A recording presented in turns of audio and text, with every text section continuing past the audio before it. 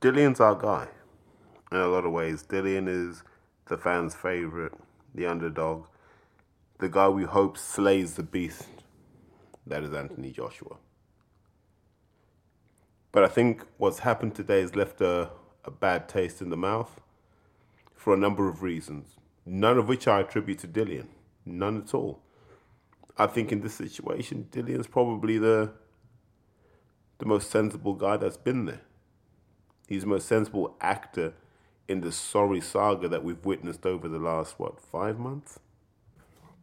So where we are at the moment is UK Anti-Doping have withdrawn the charge against Dillian Whyte for essentially popping for Dianabol or the metabolites of, which is fair enough, cool.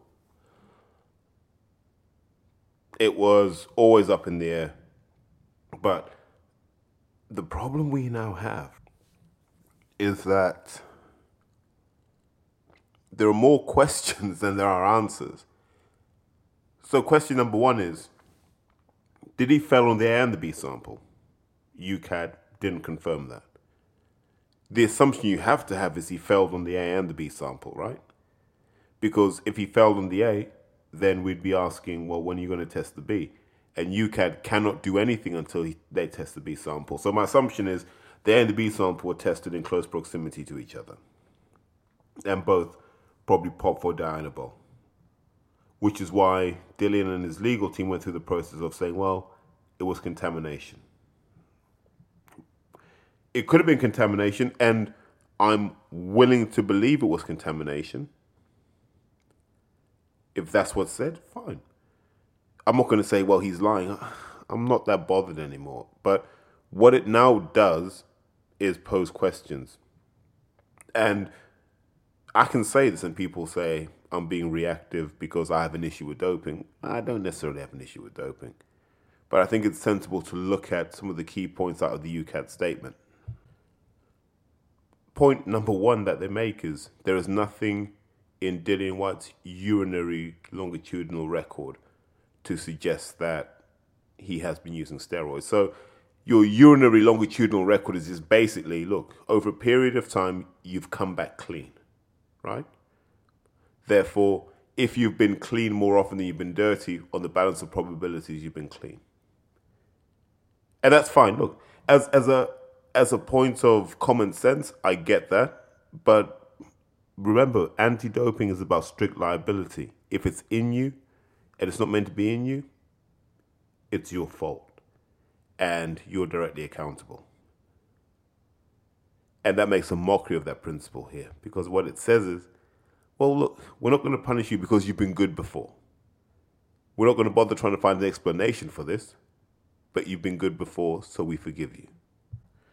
So the second point then touches on the fact that the level of metabolites are relatively low, which is fine, but Dianabol is not something that actually occurs in you. So the maximum level of Dianabol you should have in your body is 0.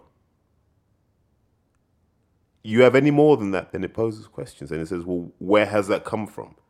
And I imagine that's something that Dillian's team, legal and SMEs or subject matter experts have had to give UK Anti-Doping. Fair enough.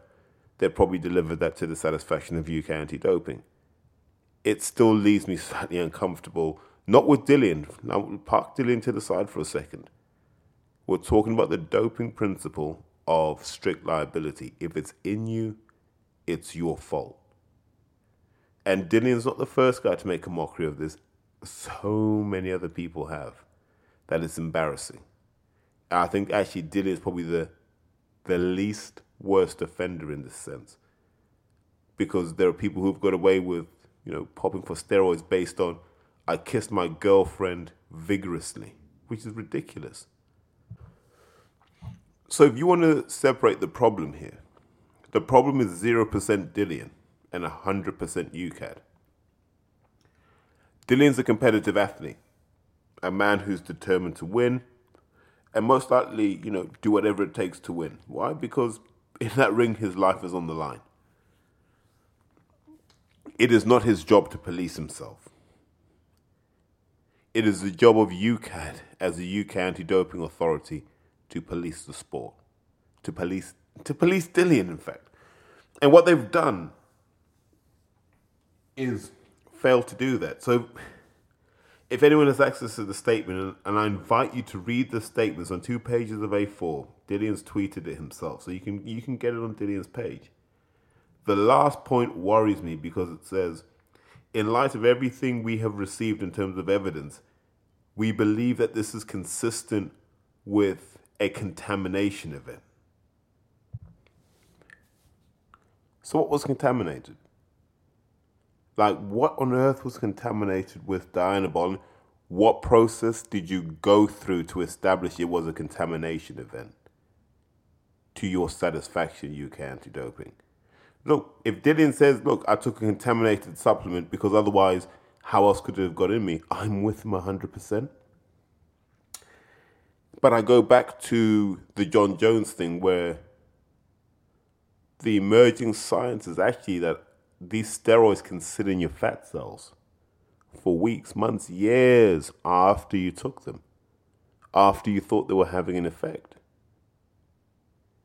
And under extreme weight loss, under extreme calorie expenditure, they come back out. So stuff that was in you that you kept suppressed can always come out. It's like melting the polar ice caps and you find fossils of woolly mammoths. It's not an accident. That was there already. And if what we're saying now is it's enough that I tell you something was contaminated, fine, by all means, I'm okay with that. But let's give up the pretense that boxing's a clean sport. Boxing's now become much like bodybuilding, where we just accept, in the pursuit of watching freaks fight each other, we're just going to accept doping as par for the course. On this Joshua undercard, there are 4 people that failed drugs tests.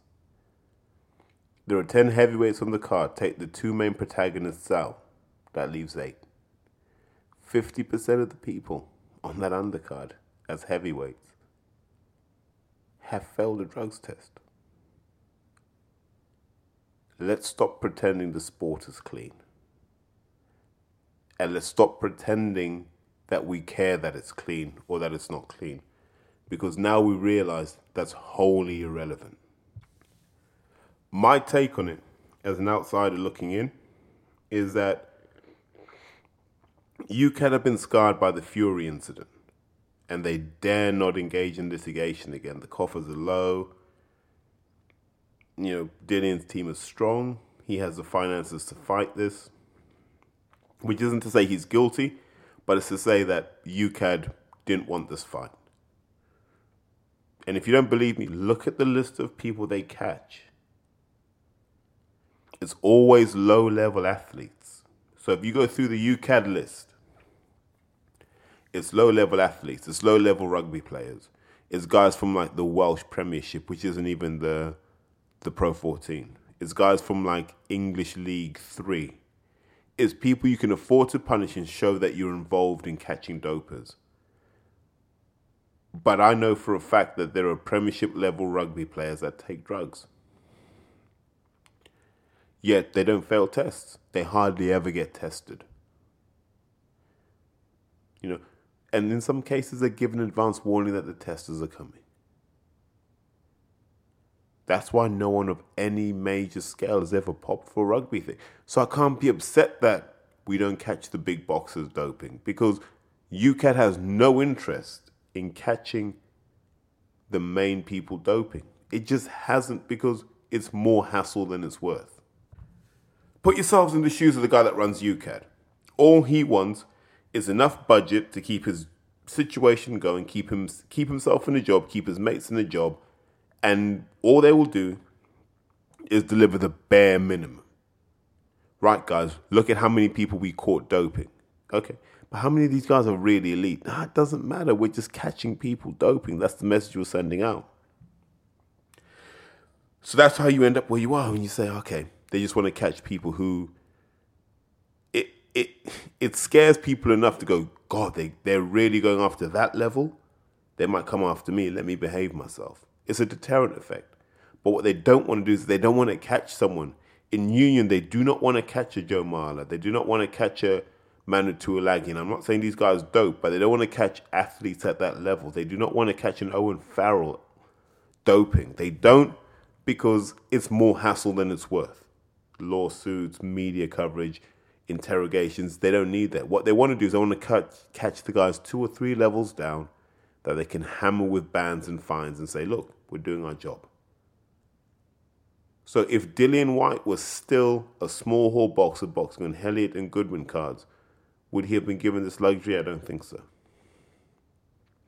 And that's the sad bit. We're now in a world where the big athletes, and it's not just Dillian, it's not even Dillian, it's athletes that have enough money to buy lawyers scare UKAD. So if you want to be able to dope, just have a war chest of 3 or 4 million, or lawyers on retainer on a pro bono basis, and UKAD will leave you alone. It's not worth their while. They do not have the funds, and they'd rather save face by saying, well, we're not going to pursue it, than pursue it and run out of money and humiliate themselves. So for me, Dillian Whyte boxing in Saudi Arabia was a message to everyone in the UK boxing infrastructure saying, look, if you don't want to respect the fact that we will do what we want, we will do it in locations that allow us to do what we want.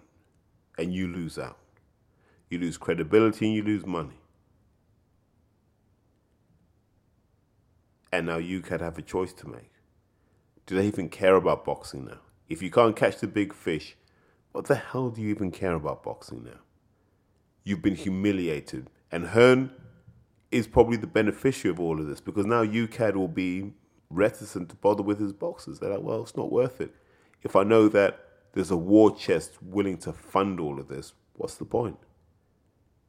So we're in a point now where I can't tell a boxer not to dope. What's the point? Dope, find the best endocrinologist you can, and just start putting that shit in your veins, in your fat cells, whatever. Because once you get to a level where they take an interest in you, they won't be able to afford to enforce it against you. And it's a sad state of affairs in our sport of boxing, but it is where we are. And I think this is the point right now where we cease all talk of doping in sport, in boxing especially, because we're never going to get it back. We just have to accept this as a new normal.